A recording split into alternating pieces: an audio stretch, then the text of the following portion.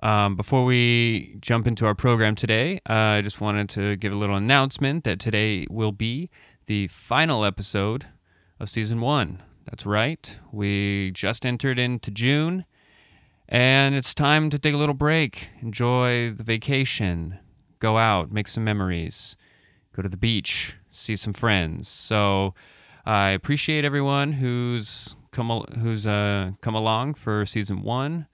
I hope you guys have enjoyed it and found it interesting so far. And it'll be nice to just kind of take this break and then, think about how to continue in the fall. See what kind of new things, new guests, things like that we can bring to make it even more interesting and trying some new stuff out. So keep an eye on that. We'll have more announcements in the future for when that will be, the Season 2 start.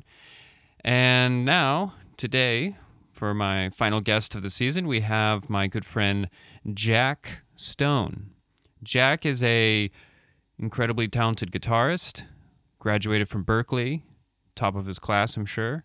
And now he's out here in Spain kicking ass, making platinum records and stuff for these for some of the bigger Spanish groups out here. So it's really a pleasure to talk to him. Things are silly as always, and we jump in. We let it go with some tequila and margaritas. So you can expect the unexpected on this one. So make sure to sit down in a comfy chair or go on that long bike ride that you've been putting off, and I hope you enjoy the conversation with Jack Stone.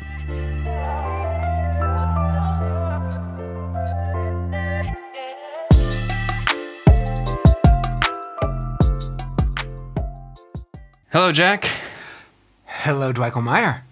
How you doing? Thanks for coming on to the podcast. Dude, thank you. I am really excited. I'm really nervous. I've never done a podcast before, and I appreciate you calling me and having me, and I'm happy to break you in here. Yeah, you are breaking me in.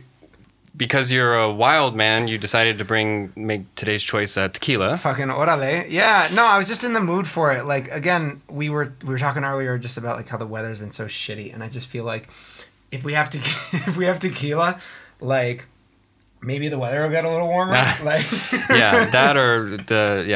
The temperatures will get warmer here. So let's do this tequila shot up here. Let's do this tequila shot. You do the like little bit of salt. Oh god, that's like a shit ton of salt. Let me take some from it. Okay. There you go. Teamwork makes the dream work. Okay. Ooh. So. All right, I'm gonna get one of them limes. All right. Salud, mi compa. Cheers, my friend. Cheers. Oh.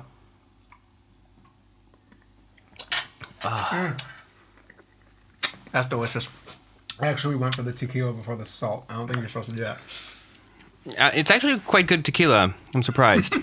Normally it makes me want to throw up, but... Dude, that's why we were running around today looking for it. Yeah. So I feel like you are you're the secret weapon here in Spain that, wow. If there's a trending track on YouTube right now that's from Spain, it's probably Jack's guitar. Oh, it's only happened a couple times. Come on.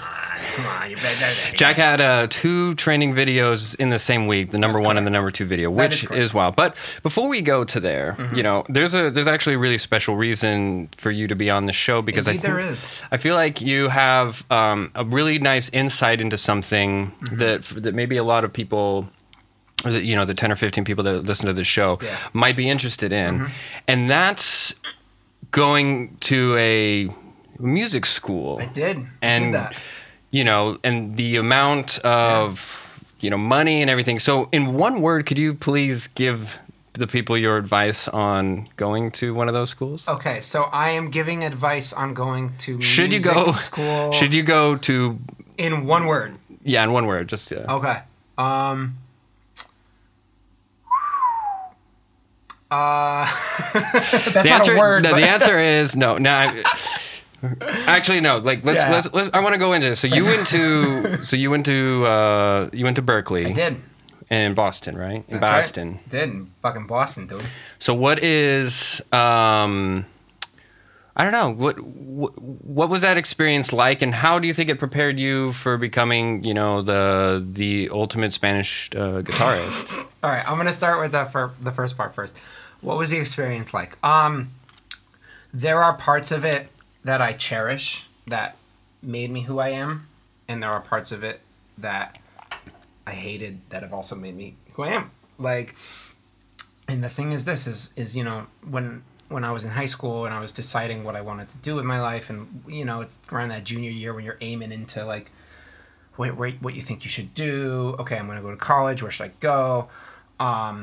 I basically had the opportunity to like two of the colleges I got into one was a liberal arts school in New York that like a state school, public school that I was just gonna do like liberal arts. I was gonna major in music and I was gonna minor in Spanish because those were the classes that I loved as a kid. As I loved Spanish class. Like I enjoyed the work of school. You know what I mean?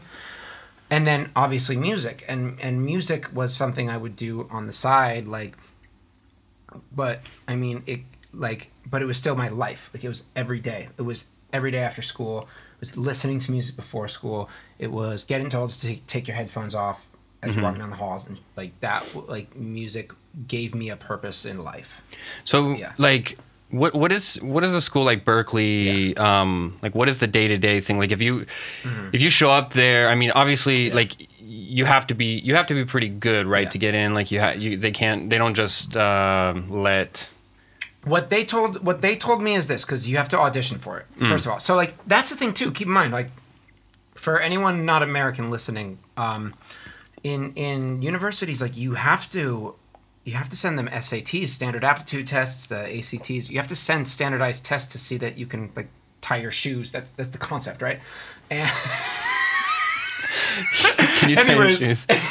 Anyway, you can chew gum and walk at the same time. That's the qualification for Berkeley. Well, I mean, here's the thing: is that they don't ask for those tests. You don't need to have an SAT grade to They just want to know that you can play the guitar good. Just the audition. Yeah. Just the audition, and they send teams around the world to all parts of all different cities. They have audition teams. Because the school is in Boston, they have audition teams in New York, in LA, in Miami, in Mexico City, in Buenos Aires. They have them in Valencia because there's the campus in Valencia, in Seoul, South Korea. They have all over the world. They have people auditioning because they want the cream of the crop. And the thing is, what they told me when I did it was, like they were like, 1 of 7 gets in. So for me, like when I did it, like I was just like, all right. I mean, like. If I get in, that's awesome. If I don't get in, I'm not like they're not gonna like mug me. You know what I mean? Yeah. So like, why not just go and try it? And also I have family in the North Shore, which is like north of Boston, like in the outskirts of the city. And so we had a blast. I did the audition thing. It was fun, and then we went up there. We might have actually done tequila shots. Nope, it was Jaeger. Oh, but God, anyways. Yeah. But going back to the audition thing, it's like that's what they tell you. Like that's like you just do an audition, you get in, and they basically give you a score.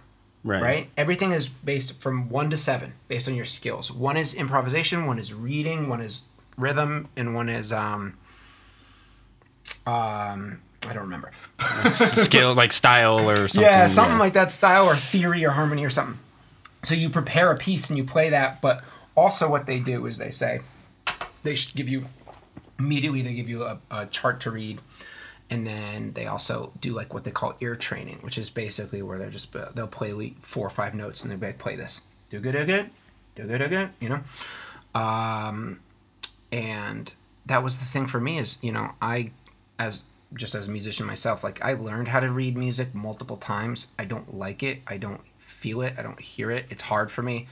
But like I think I have perfect pitch, so I hear notes. I hear music that way. I can identify that. We have done this, you and I, in the studio. So for me, like the reading part is like tough. Was and still is tough for me. But like the hearing part, the ear training is just like. I'm as good as anyone. You know what I mean? Was that just through memorization, or is that something you just kind of have? I don't even think it was. I think it's just like, I think it's just from listening to music and me just putting the pieces together. I remember telling my, my real maestro music teacher back in the day, shout out Jim Clark Music, wherever you are. Like I walked in one day, and this was around the time, because he was teaching me guitar, but he also played lots of Native American flutes, and that's where I started to hear about that music and play Native American flute, which I still do. And he was saying to me just like, or I walked in one day and I said, "Hey, I like this song. I think it's in E flat minor." And he was like, "It is." And I said, "I think I have perfect pitch." And he said, "You do." And it's just like, we just kept going with it. You know what I mean? But so for me, in my own perspective, I feel like anyone can learn pitch it in that way. I don't know what science suggests. I don't know what data and statistics suggest. But for me, it's like the fact that people can't hear like diminished chords or you know what I mean, major sevens. I'm just like, what? Like, it's right there. But that's how people who read music can look at melodies and rhythms when they see it on a chart. Think about it, especially in the classical music world. I mean, they drill you on that. Yeah. It's like whether you want to play in orchestras or philharmonic orchestras, or whether you want to be film scoring. So I guess the question is was the debt worth it? Wow. I don't know. I'm still paying it. Are these school? Okay, so I just to kind of something you mentioned like how break it down. They kind of go through this this whole talent scouting thing. I mean, are these schools kind of just like Grammy farms in a way? Like, no, they make sure. Listen, man, they make sure, because if they make sure that they publish the Grammy winners per Grammy Awards per year all around the school. Yeah, right. Because like all the alumni that's the concept is like I think the marketing concept of Berklee and has always been since 75, 76 when it started was that it is a contemporary music college. So I applied to multiple music programs for school, and they all said the same thing to me. "Oh, what do you play?" "Guitar." "Oh, cool. Jazz or classical?" And I was like, I'm like, where does Jimi Hendrix and Led Zeppelin fall into that? Because that's what I'm playing. And like pretending to play Mahavishnu Orchestra. Anyways, even though they're awesome. I'm just not good enough. But like the thing is, but their whole concept is it's a contemporary music school, which is awesome as a concept, because instead of having to learn an instrument and only learning the classical forms of playing it, or learning like the academic jazz and stuff like that, if that doesn't interest you, but you still want to learn music and you still want to form your career in music, then Berklee is an immensely advantageous place to do it. Yeah. Because your classes are music classes, and not just like not going deep into Rachmaninoff and not going deep into Wes Montgomery. Like there are multiple majors. There's music production and engineering, which is the producer one. There's electronic production and design, which is sound design. You know what I mean? There's performance, of course, which is where you are playing your instrument 8 hours a day at least, because you're doing 4 to 6 in classes, and then you have to practice even more. Like, I think others. Yeah. I do think it's so.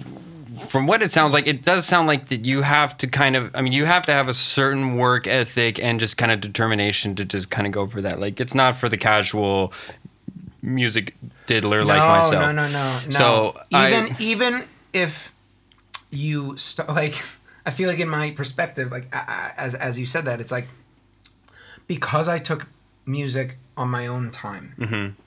I didn't take it in a school. I didn't go to a conservatory for high school, which people do in the United States and especially around the world. It was a fucking wake up call for me. Like, I busted my ass, and like it was hard. Some classes were brutal. I did not understand some classes. And then also it's humbling, because everyone's on their own journey. Like, everyone's on their own level of their quote unquote level or like their level of their instrument, or if they don't want to be playing an instrument, their level of where they are in their career. Yeah. And I was at a very low one for both, as far as I'm concerned. So I think sometimes these days, like, or in, post Berklee, I've definitely beaten myself up over it mentally. But I always have to come back to remember, it's like, you were in competition with only yourself. So even though, like, you see people who are in your class, in your grade, who are playing on Stephen Colbert, or you see that they're playing the Super Bowl with Beyonce, which I have seen, know, like, it's just, that's their journey. Your journey is elsewhere, and my journey has been up and down, and you are sitting with me today in a time where I am feeling really lucky, blessed, but also a little triumphant. Like, I'm trying to not rest on my laurels, but actually have the laurels on my head. So where did Spain come in? Like, how did that arrive in your journey? Bro, I fucking so I boomeranged. Like, I moved back home after college, and basically tried to find work in music based out of, like, my mom's house, like in that radius. Like, gigs or like gigging for other bands. Gigging for other bands. I had my own band. I was writing for like a music blog that was, like, up and coming in the jam music scene of the Northeast, and that was an internship, but it really got me, like, a lot of connections, so I have to cite that one. I worked teaching lessons at a music school. I got fired from teaching lessons at a music school. I was substitute teaching, like, at a public school in a town nearby. I was performing guitar for babies 6 months to 6 years old, doing a set, and then my last job before I moved to Spain was at a warehouse that basically was for staging and rigging specifically. What they had done was they had all of the gear from Radio City Music Hall, which is a venue in New York City, and they basically bought it and not separated amicably, but, like, they bought the stuff and made a company from all of the gear, because it was originally the warehouse for Radio City Music Hall, even though it was in Connecticut, an hour away. And that was my last job before I came to Spain. Like, before I came to Spain, I thought my next 3 to 5 year path could be going into stage production and maybe production manager stuff, which would have sucked during COVID. Right? Yeah. Which sucks during COVID, unless you're in Australia or New Zealand. But, Well, yeah, you and me. I mean, the foresight to see that one come in would have been, But it's up there with, like, commercial real estate. It's like, you're done. I was so surprised that I, like, was able to, like, I stopped DJing just about a year right before the pandemic. Like, that was DJing was my only source of income for a while, and then I finally I kind of just, like, took the leap and went into the production stuff, and luckily, I mean, not luckily, but I mean, in a way, I'm grateful that wasn't my only thing, because, DJing dried up pretty fast. Well, that's the thing, isn't it? In professional music, you just find yourself, like, there is no, there really is no one thing, unless that one thing is, like, is giving you millions of dollars, or that's all you want to do at all whatsoever. Like, you have to and I feel like diversify your like, sort of portfolio, what the hell you do. This is the fucked up thing, though, is because I feel like our generation kind of grew up. We were like, because we grew up without the the internet for a bit. We are the last generation who grew up without the internet. Right. Which is a weird thing to think about, but growing up in that, it also kind of, it also put us at a big disadvantage, because we saw the artists that we idolized at the time and selling CDs. Yeah, selling CDs. Like, you could still work towards that. Like, you could still have a career off of just being an artist, I mean, and just, selling your music. So you mean you didn't have to, like, sell perfumes? You didn't have to do commercials for, like, like, you didn't shoes and Ralph Lauren and stuff like that? You didn't have to do that? Yeah, like, you mean, like, you didn't have to be a But music now we teacher. do, and that's why I'm happy to bring you today 1800, our unofficial sponsor, Tequila Reserva. Orale. Anyways, so there you go.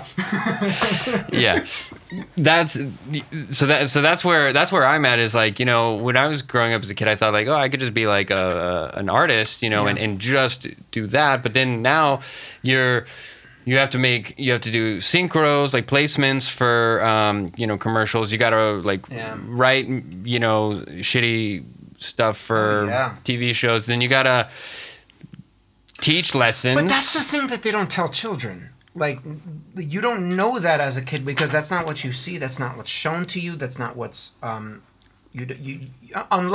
unless you're like a child star situation. Yeah. You know what I mean? But I wonder like, if kids growing up now might have like a little bit more of that happening. Like that idea, thinking like they watch how the internet's changed everything and they grow up with that, and they realize like, oh, I don't have to work. Just get in a room with 30 kids and say like, how many of you want to be an influencer? Probably all of them. That's like the you want. That's like the new astronaut thing. Like, yeah. Isn't that fucked up? Who wants to be an astronaut now? Like that's like the last thing anyone would want to be in a class. But no, but Cosmonaut comrades. I don't think they even teach. Do you think schools give like influencing classes nowadays?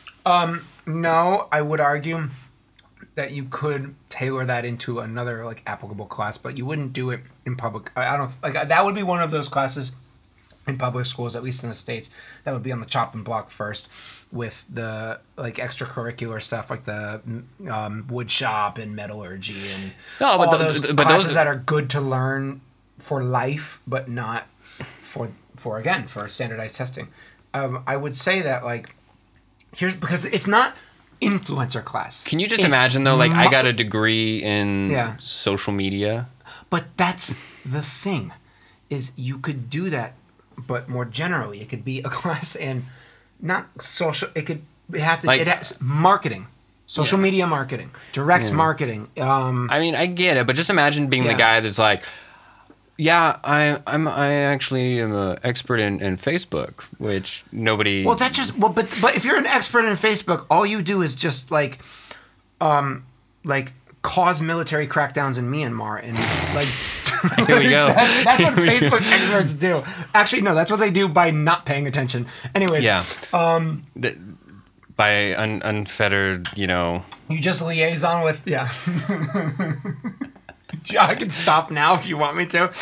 We are going into drunk history like era mode. I don't know when, but it's happening today. So sorry. Yeah. You did invite me here. Brought to you by Tequila today. So, but I think, you know, with that dream, it feels so gone. And I often feel like I'm just kind of living in denial, you know, and just like thinking that this is going to work. But bro, no, but I don't think about it. It's kind of that thing that just like look at this room we're in right now. Look at your studio. Listen to your mini Mac buzzing. You are making music and you're making money and you're making it work and you are making time to do what you want. Isn't that success also? No, this is success. I don't know how long it's going to last, but it is. But who the fuck knows how long anything's going to last? Yeah. That's not how. Okay. Time out. I want to break it down for you. You see that book right there, that music business book right there by Donald Passman? Shout out to Donald Passman. That was a book I had to read in school. Yeah, I'm sure. In Berkeley. I mean, that is the quintessential legal aspects of the music industry. It was a music business class, which is also a cool major. And one of the first things he says in either the foreword or the first chapter, and I've been really thinking about it in this year where I'm starting to see some fruits of my labor. You know what I mean? It's like musically and professionally. And what he says is like every music career has one thing in common. You know what that is? You don't know? Okay. A limit. Oh, I was going to say failure. No, but don't think of it as failure. Think of it as a limit, because you can be a major label artist who has a giant, massive, viral in quotes, hit, and then your next one could be 60% of that, and then the one after that is 60% of that. Or you could be in a regional band in where you're from. Let's call it Arizona, for example, and you're drinking Maricopa County margaritas, and you're playing around the Southwest, and you have covers, and you have a loyal following who will drive about an hour and a half to go see you guys kick ass. That's what, that's also a successful music career. Yeah. That is just the difference is the gross money that you generate. And parts of the experience. And when I say parts, I mean you're not playing private shows for sheiks in Dubai. Like, you don't have a Ferrari, but you do spend Monday to Friday and Saturday and Sunday focusing on your music and being artistic. You're also spending more time than maybe you would normally on making content for social media, but that's a new thing. That's something that we didn't have when we fell in love with music as kids. I think we're gonna, and maybe this is just wishful thinking, but I think we're going to see hopefully like a kind of end to this Instagram madness. It can't go on like this. I just invite everyone to take like a deep reflection for 1 second. I'm closing my eyes right now. And just think of the insanity that we do on a day-to-day basis, like with Instagram. Lord have mercy. There are useful, positive applications, I believe, for sure. But really, is it necessary? The stuff that we do, like the content that we put out, we used to search for music and stuff. Here's my thing that I've been thinking about. I've been thinking about this. Okay, so Instagram is kind of is at this point where it's it's a subway metro wall of flyers. Okay, it's just you got your cooking. Post no bills, but here the bills are posted. Yeah, you got your fucking cooking shows, your fashion, the artists that you follow, and your neo-fascism. Your neo. Sorry. That just trickles in every once in a while based on the algorithm. You like a Joe Rogan post, and then the neo-fascist. 5 times Ben Shapiro absolutely destroyed Mike Dwyer. and then you try to throw a little bit of music in this, like, hey guys, check out my new single. It's like, boo. Why? Yeah, not even boo, not even why. Just scroll. Scroll. And so this is what I think it is doing to the mentality of music listeners. It's creating a very apathetic and high glycemic. Yeah, kind of like a instant gratification, it's a sugar high. It's a sugar high and a sugar crash. It's just like eating French fries or something like that. And I mean, unless you're there, I think there's very, very, very, very few artists who hold the kind of privilege of being able to, be on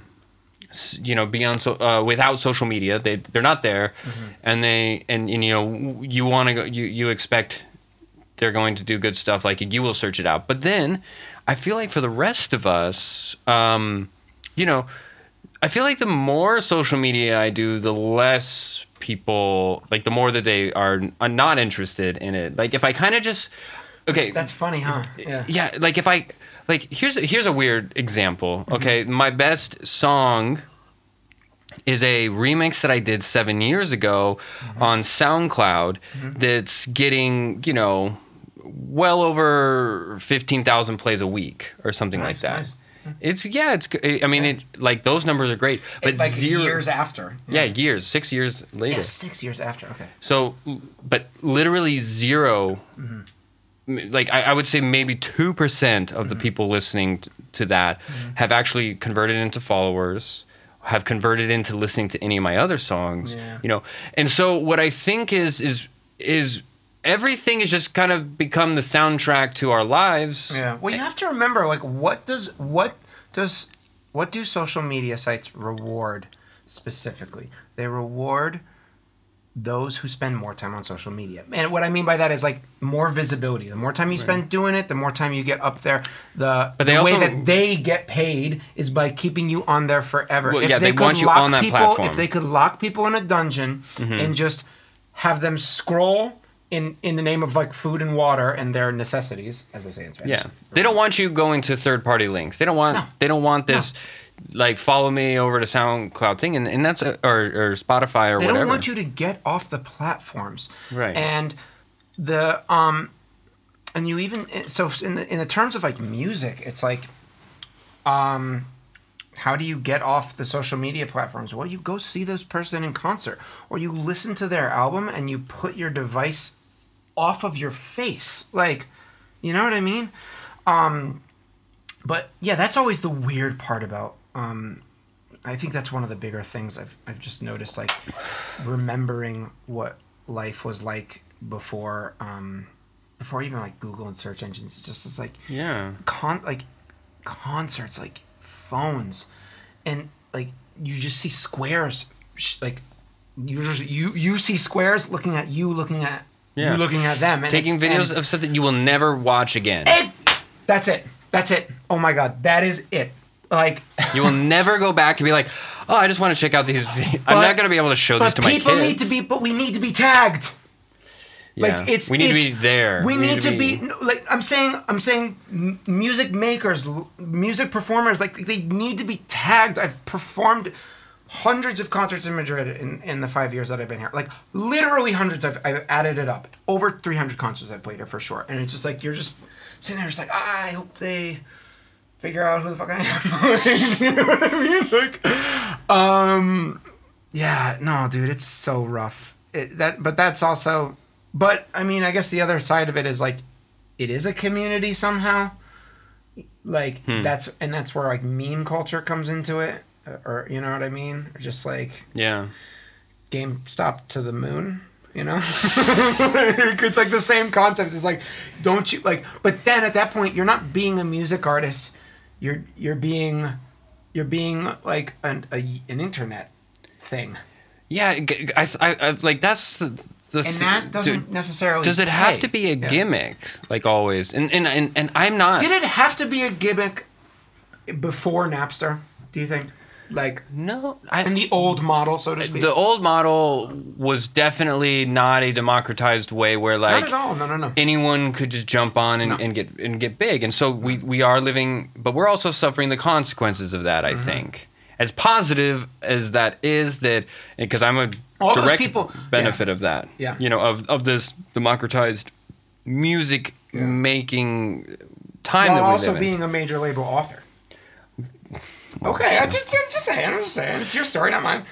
But the thing is that you know there are direct consequences of that, no matter whether or not we want to acknowledge it or not. But there is a a saturation, but also there's so many positives, like the level of that people have been able to, like, the level is so high for those who are actually making it really work, like, I mean, they're like, especially in electronic music, dance music and stuff, I mean, the level is high of the talent, going in there and stuff like that. But talent has nothing to do with success in the music industry at all. Talent has nothing, like, look at hard work beats talent. Sure. But also, you in the 21st century, as a music maker, I'm just using that phrase, like, talent, because there's so much talent, it's completely saturated. It's about people who can do all of this stuff, who can be present on social media, because that's the only method to move your product. I mean, and this goes back to the Berklee thing. Is like, this is something that they do teach you, is that if you want to be a music artist, you are a product. You need to sell your product. Yeah. And if you're not selling your product, no one will buy it. And then you're not making money from it. So it's not technically professional music. That's a really hard thing to tell an 18-year-old.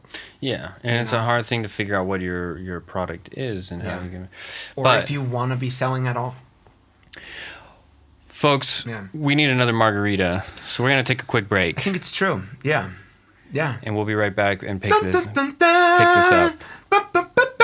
You're watching Just Another Broke Producer. 30 for 30.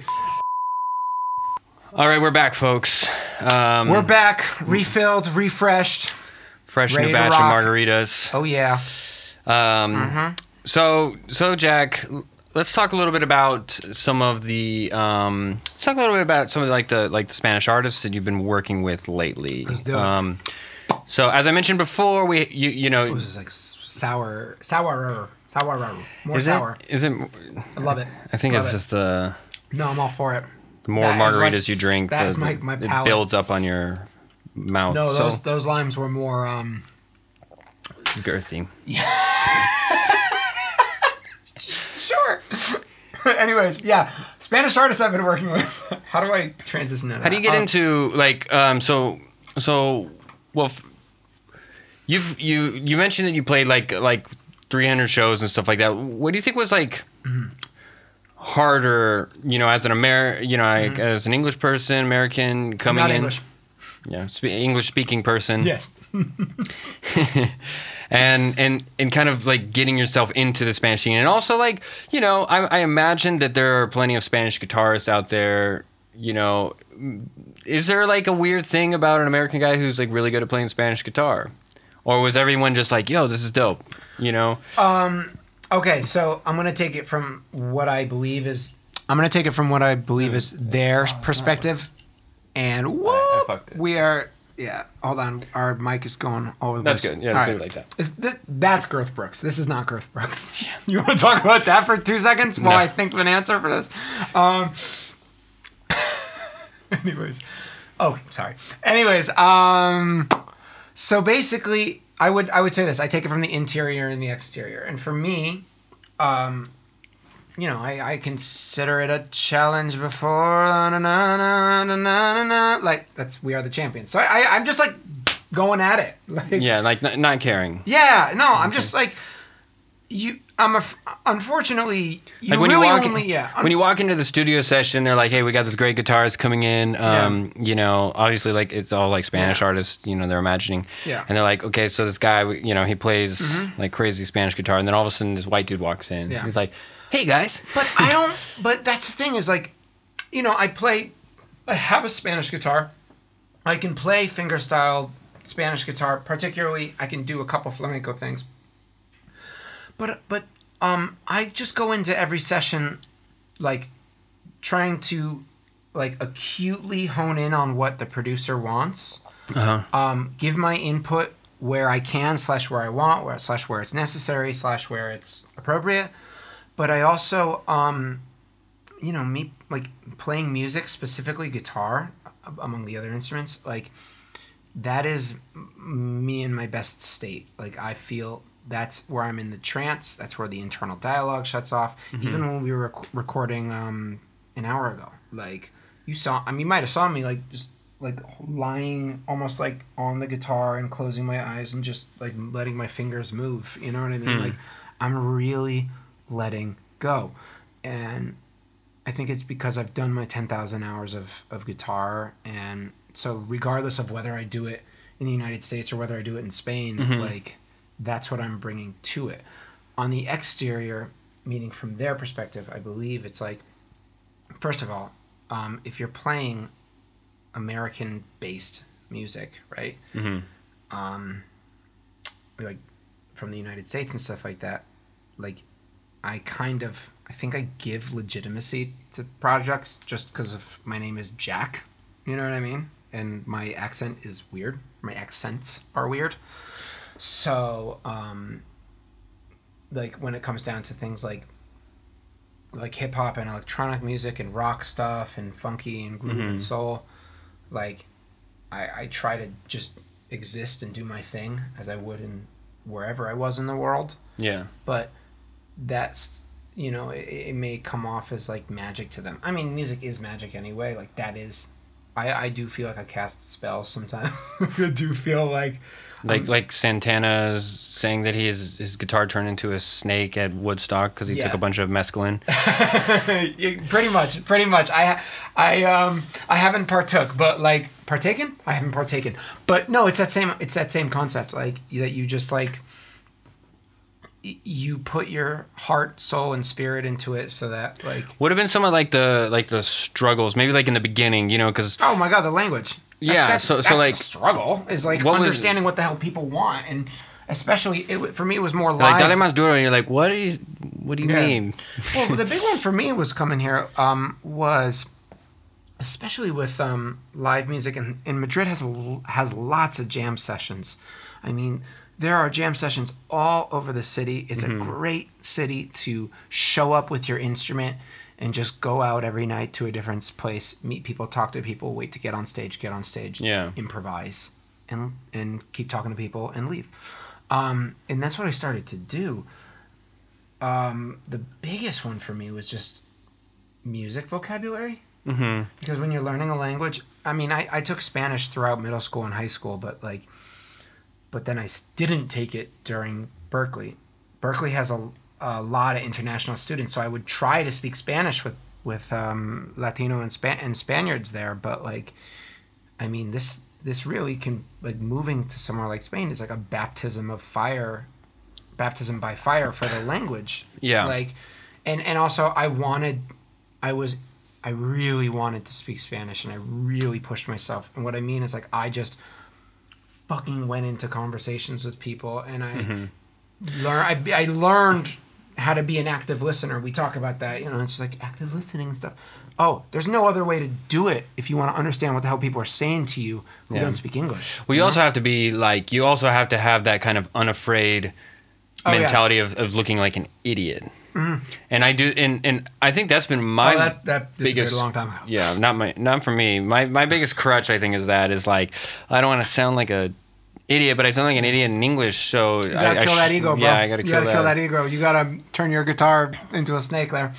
If you know what I mean. Because, you know, it's like, and you know, there's like what'll happen, often is like they'll start speaking in Spanish, they'll start telling like a funny joke, and then like by the time I catch on to it, and I'm like, and I think like, oh, now's the time to interject my funny opinion on this. Like, you just get all the stares. Like, we've been done talking about that topic for about like 2 minutes now. Yeah, but that's your ego reacting to it, though. That's the thing. Is like, you just have to put that away, because you know what you're about, right?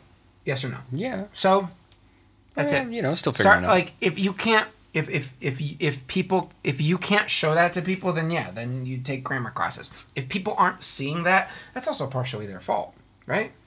Seeing what?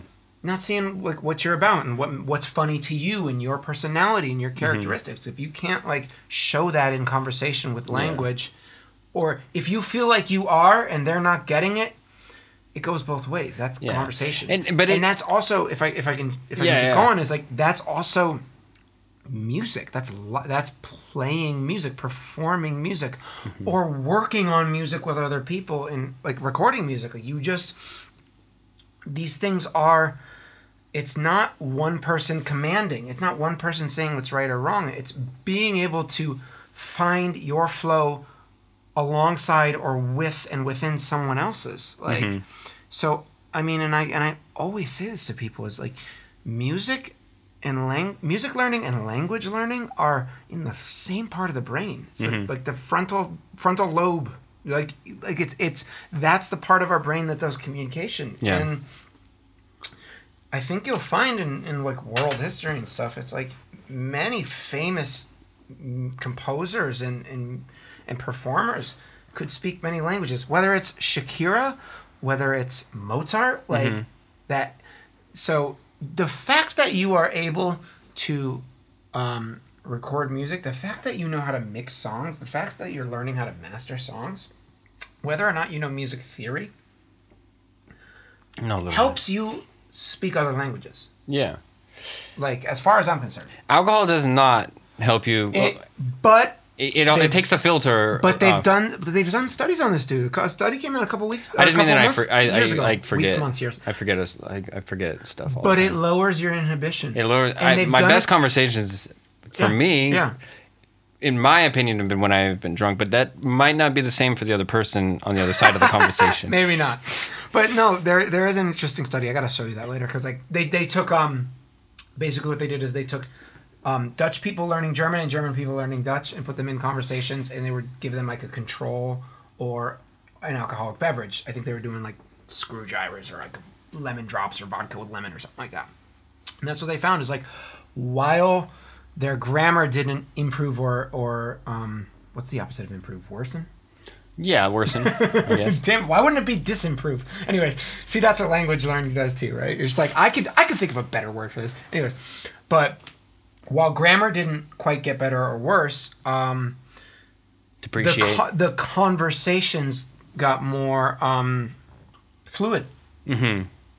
Yeah. And that's with like... It's like a dance. You know, you're doing a little dance here. When 100% a dance. It's 100% a dance. When you're talking, like a conversation is a little bit of a... Especially in another... When it's not your, like, language. Mm-hmm. It's kind of like when you're like, you're at the prom and you're like holding the girl and it's like you're stepping on each other's feet. Yeah. Type of a thing. Yeah. You're learning how to square dance for the time. Yeah, but if you like are friends or you like each other or you both have like, or if you don't both have a crush on each other because that makes it weird until it's suddenly not. It's suddenly awesome. But like if you're in that kind of like or in that situation platonically, it's just like you have to actively listen to recognize that you're both in it together. Yeah. And that's what it is with a conversation. There's like a barrier here where we've kind of got to get through that thing. We're literally talking in front of cameras and microphones, and I think we're doing swimmingly. That's up to the audience to judge, which I'm sure they'll be very... Smashing that like button for what? I'm sure they'll be very kind. I'm sure they'll have nothing but positive things to say in the comments. Like, like everyone on the internet. Mm-hmm. So, you know what I was thinking about the other day?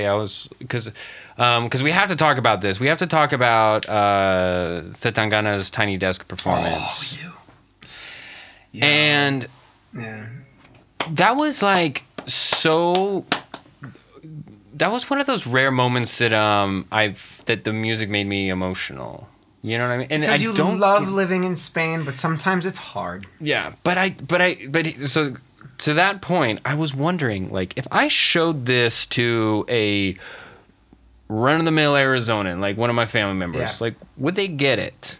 And I feel like there might, like, let's just be honest here. If you don't like that video, you don't like Spain. You know what I mean? Like, that is like the... That is like, that is an extracted, like, essential oil of Spain. You have the anise, like the digestive alcohol with the sobremesa, which is like the, like the big lunch. Yeah. And then you have everyone sitting around the table and doing the palmas. It's Spanish, it's Gitano, it's Madrileño, it's... It's they all in... Like, that's... where like the true art comes from, I think, in Spain, you historically at least. Yeah, you're starting to see that kind of, maybe you're getting a little glimpses of what like the golden age, the golden era of Spain used to be. But well, that's the thing too, isn't it? Is that specifically with when we think of Spanish music from Spain, so many of us go to flamenco music. Or at least the ones of us who know the difference between like Spain and Latin America. And when you watch that, I think I don't know a lot about the flamenco scene, but I feel like it can be pretty like purist. Yes, but I read about that is changing. Whether it's Rosalia, whether it's Omar Montes, or whether it's Zetangana, and there is like, but a big part of that is like this. I love how they play the tables. And that's something that you'll see, or like the guy Pitingo is phenomenal. You should check out Pitingo. And it goes back to like the poverty of where in time of where this music came from, where it's like there aren't a lot of instruments in like traditional flamenco music. It's really guitars, singing, maybe a cajon. And what is a cajon? It's a box. Yeah, box with, like, you hit. Beads in it that like plays as percussion, but like just doing those bulerías. You know, it's like, it touches your soul, and that's what duende is about too, right? That concept of a music that is like, I'm probably not going to define it well, but duende is like a Spanish word, D-U-N-D-E. No, D-U-E. And D-E. Thank you, sir. That's that was rough. But it's like this concept of music, or I think it's mostly music and art that like triggers emotions out of you, specifically pain and sorrow and like a catharsis, you know? And especially those first two songs are like, that's what it does for me. And you just hear them. For me, what got me was the whole group of people singing it together. Yeah. All the girls, like, and the guys, and just like also the ad libs, like the guys like, Vámonos! yeah, Carmona! yeah. That hit me because I come from the most probably milquetoast white. You want to try spelling milk toast? Suburban family that you know you could possibly picture in your mind, and that's one of the reasons I like fell in love with Spain. Like I was like, there's some wildness to it. You know, it's like that would never. Can you imagine, like, in your fucking? It just doesn't happen in the same way at your white block Christian, party. you know, your white Christian. Okay, everyone, we're gonna like. Jebediah, can you go grab the tambourines? And but you're a fucking prodi, so that's different. You know, can I jump in here? There is the culture here about social activity is really special, and it feels ancient, and it feels sometimes bizarre or weird, but it also feels normal at times as well.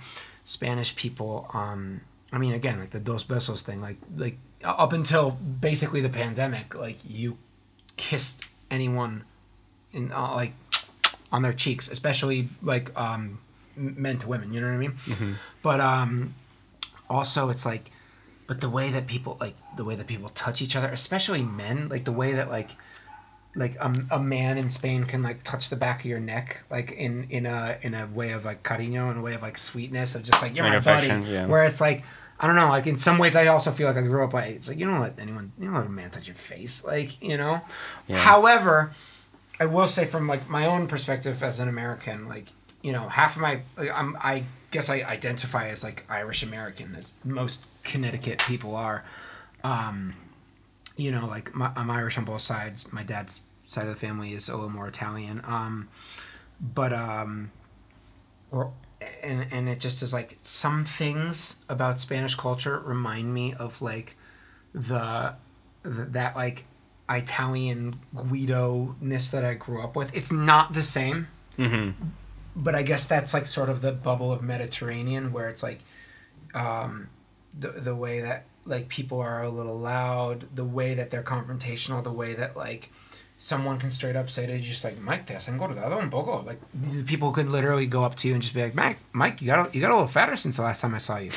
Like, and it's they don't even mean it in a mean or rude way. It's just as like the way it is, you know. Telling you how it is. Telling you how it is, but in a way of just like literally just observing. Like I tell people it's like people in Spain just on a social and cultural level are earthier. They're a little connected to. Yeah. They're a little more connected to the land. They're a little more connected to the old days, for better or for worse. Yeah. Depending on who you ask, depending on the situation, but I mean, I've never been kissed by more men in my life than in Spain. Like on like my head. You know what I mean? Like it's a comforting feeling. I have been spanked in class before by a teacher that I worked with when I was teaching English in the school. Like just like, okay, vale, Jackie. Like on some Friday Night Lights football shit. Like on some like, you know, like football players like smack each other on the ass and shit. And I was just like, whoa, yeah, I'm in Spain. Yeah, and you know, there might be some people hearing that and being like, whoa, we're crossing some boundaries here. But I think... But that's the thing is... You know, like, I think... Well, that's a rabbit hole I'm not going to go down. Go for it. I mean, no. No. But going back to the tiny desk thing. I don't want to get canceled. I haven't even like gotten enough episodes out You don't yet. even have any spot. Well, you might have a sponsor coming, but Yeah. we won't talk about them yet. We'll talk about them the next time you invite me. Yeah. When you have it. If I have it, yeah. Going back to, like those rare moments that you do actually experience. Okay, this is the thing. You got into music because of a out of body emotional experience that you had when you listened to a song. I mean, that's just what happened. Well said. And that's what converted your mind into thinking like, I want to do this. This makes me happy. Okay. And somewhere along the way, most, like in my case, I'm very guilty of this. Like that magic kind of dies a little bit. Yeah. You lose some of it along the way. And so as you kind of like, as you dive deeper and deeper, as you're as if you're like the watchman and you're Never the saw it, tinkerer. don't know what you're talking about, but carry on. No, Your not listeners might. not the comic book. I mean, like a person who makes watches. Oh, a watchman. Like if you're Is that what they're called? No. No, that's not what they're called at all. I'm thinking, in the tower, in the rainy If night. Oh, the barbarians are coming. If you're the guy who makes the watches and you're like the tinkerer and you go in like the more and you find out and you start to peel back the mystery on everything, you start to kind of lose some of that. You begin to lose a bit of that feeling, Magic, the magic, imagination, like and stuff. And so I 100% agree. I now- experienced that at Berkeley. Like, yeah. Yeah. When you then on those rare occasions when you watch something like the Setangana Tiny Desk concert, which you can check out now on NPR's website. This is not sponsored by. It was a return to the magic, but not because I didn't know what was going on. Yeah. It was like finally I feel something. yeah. Because I don't feel anything from most of the music that I hear. Isn't that sad? That's incredibly sad. We got to fix that. But it Come on, no. Let's hold on. We got to figure that out. Okay. How do we what do you do to make better So what music. music do you feel? Give me so you gave me the Setangana NPR. Give me 2 other songs or type of music or pieces that make you feel every time you listen to them. Oh, fuck! I'm not gonna remember the Fuck guy's is not name. a song. The Brazilian guitar player, is it? What's the song? I have it on my my playlist when I'm cooking dinner. Or So what's the Jorge genre? Van. He's fuck, dude. This is like a really important song for me. I am spasming into suspense right now. I am really losing it. You need to tell me who this person I is. can look it up on the Spotify real quick. Jamie, pull that up. Dwight, pull this up. Let me look on my Spotify. Okay. George Ben, Taj Mahal. But that's not the one. That's not the one. He's the man. Oh Yeah. my god. Dude, do you like a lot of his music? Yeah, well, like the one. Do you like that one, Menina Mulher de Pele Pere? Oba la Vermelha. Oba la vermelha. Dun, dun, dun, dun, dun, So, dun. let me tell you about this. Am I not allowed to sing it, for copyright reasons? Well, Okay. I had this moment in Portugal. I was in Lisbon with Yeah. some friends, and we decided to rent a boat. Yeah. Like one of those, it was like a pirate ship almost, like a half-size pirate ship. Did you have a skipper? Did you have someone? Yeah, someone it's was like driving? someone takes us and you. Oh, we should do that. Dude, it's sick. Yeah. Like it was around like $70 a person, but like you can bring all your own food and wine and stuff. For fair warning, when the river Well, it's choppy. is pretty choppy, you don't really feel like drinking wine after getting seasick for a while. But So this was in Lisbon, if you mentioned the this river. was in Okay, Lisbon. Gotcha. So, anyways, I had this moment where we're on the ship. We brought our own music and so a playlist, and I was like, I'm gonna put it on my playlist because fuck you guys, I have a good song for this. That's usually how putting on your own playlist works. Is I'm putting on a playlist so fuck you guys or cuz fuck you guys. Yeah, Good but use of prepositions. it was Anyways. it was that song. Oba la vermelha. Yeah, Yeah. on the river, like, or like, basically like, I would call that the delta or the mouth of Yeah. the Tejo or the Tagus River Yeah. in English. imagine the setting. You're on a boat. You're Bro, all sitting there with your friends. I'm there. What time of day is it? Sun's going down. Oh.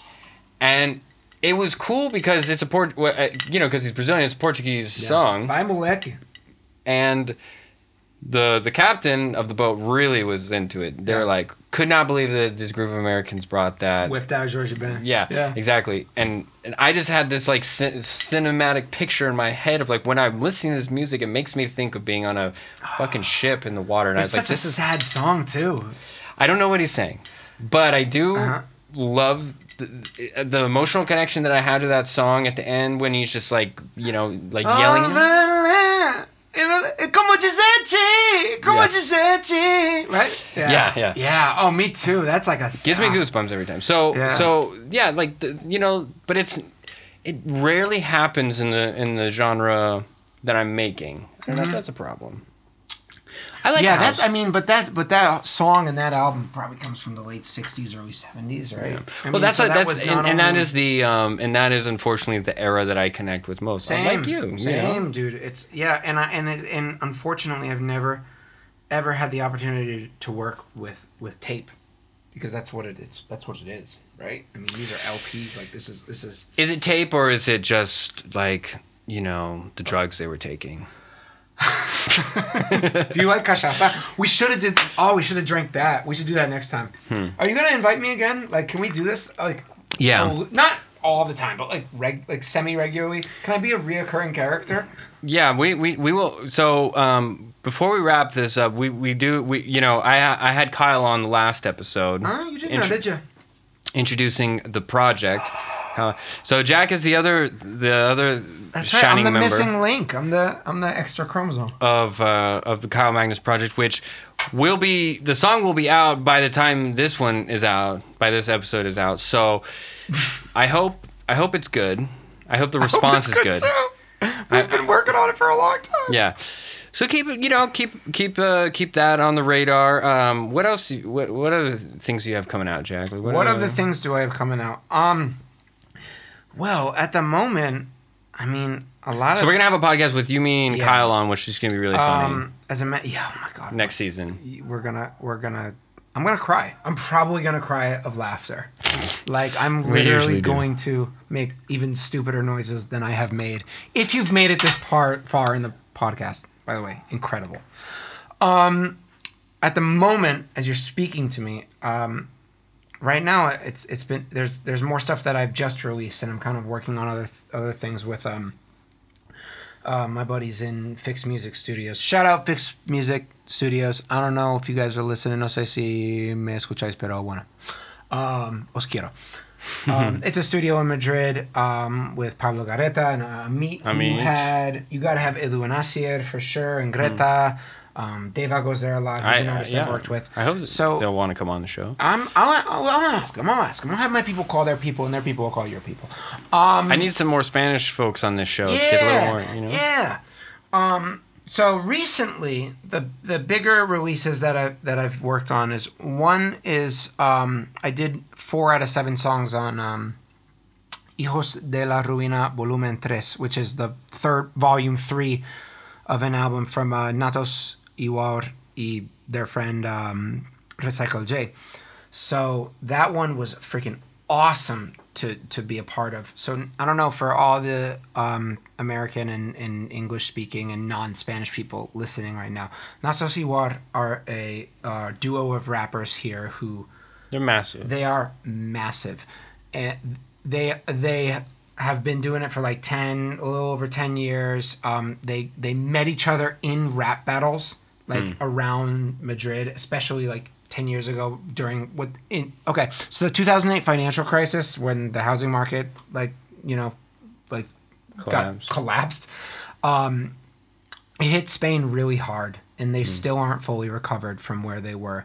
And in that time, there were these things called ocupas, where basically like one of two things would happen. Houses would get foreclosed on, and people would go and protest at those foreclosures. I mean, 200 people would show up at a house that was about to get repoed, and like part of that scene was like battle rappers and stuff like that. I mean, it's a great, again, going back to like the concept of a local scene and like not needing fucking social media. Just like show up, do your art, and people will see you. And Natos Igual were part of that as battle rappers. And I think Recycle J was to an extent, as far as I know. I may be wrong. But they kind of became a rap duo, started putting out albums. And they have since, I mean, they sell out arenas in Spain anytime they go on tour. Mm-hmm. I performed with them in October 2019 at Madrid Salvaje, which is a festival in the IFEMA Center. I mean, and I played one song with them on guitar in front of 30,000 people. Yeah. And that goes back to, like, I mean, that was a fucking trip, man. I mean, 30,000 people. My town the town that I grew up in was 30 to 35,000 people. Yeah, you know what I mean? It's one of those. But that being said, so Hijos de la Ruina Volumen 3 is an album that I helped them work on. It's pretty guitar heavy, and they did a song that they did some of their classic hip hop songs. We did a rock song called Más Alcohol. I'm in the video. I'm playing the businessman who sees the garage band playing rock and roll music, and I am pissed. And then I like start to dig it, and then I throw my suitcase back at the basically at the makeup people, and he started to play guitar. Yeah, they were sweet. They were shout out to that crew that was like taking care of my indomitable hair. That's what she said. Tu pelo es indominable. And then you know what I said to her? Como mi espíritu. Anyways, which means like my spirit. And so that was a big one. So here's the thing, though. It came out Friday, the 25th of March. And I know that because also what came out on the 25th of March was a song called No Te Decides in Castellano, right? By a guy named Dooley. He's a young rapper, singer on Warner Chappell, and he was I worked with him and Edu and Asier. Shout out to Iconics for a little bit, and I mean, no, like we came together, and within 15 to 20 minutes I was already playing this stuff, and we just locked it down. The day that the Más Alcohol video came out, that song came out, and 1 and 2 were No Te Decides was trending on YouTube #1 that day, and Más Alcohol was trending #2. So that's what I think you had mentioned earlier, like how I was quote unquote part of trending stuff on YouTube #1 and 2 on one day. That was the same day I got my first dose of AstraZeneca, so I had a brutal fever. I thought you were gonna say acid. Yeah. So no, acid doesn't give you fever. Anyways, like. So you didn't really get to enjoy it because you were feeling like shit. Yeah, you just, I enjoyed the process. By the time the music comes out, you've already heard the song 800 times, and you're like, all right, and now, it's almost like it's quote unquote over, but that's honestly the beginning of it being the public's. Yeah. Or for them, like and that's when the you funny let it part go. of it. Yeah, when you let it go, it's like a bird that you let fly. I think we were talking about this a little bit before. It's like, sometimes making a song is like having like a little baby bird that, like, you ever see those cute little videos of like someone who finds a baby bird that's like barely like alive? Foster it, and you literally. And when you let it go, it's not yours anymore, and you just have to like when you finish the song, you don't really ever truly finish the song. It's just when you decide that like you're gonna let it go. Cause that's the thing too. Is like I have cats in my DMs like saying to me in Spanish, like, you don't know how much this song means to me. Or when I was teaching English, people coming up to me, or I mean, some of these like former students in my like not that I'm not following that like are seeing me and being like, wow, you were always awesome in school. Like, thank you so much. You're doing this great stuff. Ba ba ba. And it's just like, you know, namaste. Well, cheers. I just say you pour a little bit of tequila. I don't know why I'm doing that as well, but because we're a team. You didn't have to, but you wanted to because you didn't want a lad to drink alone. So yeah. Slancha. So, anyways, thank you guys for tuning in. Oh, we're done. Checking it. Okay, Make sure right. to check out Jack. Yeah, my name's Jack Stone, JAACK_STONE on the Instagram. Sorry about that. I had to do that after we talked about how hard it is to have to do that. And anyways, we'll have another one coming out soon when it's like when all three of the lads can get together. Yeah, the power of 3, baby. I'm so excited. Oh my god! excited. If you thought this one was good, yeah. Salud, güey, mi compa. Órale. All right, see you next time, guys. Ciao, chingones.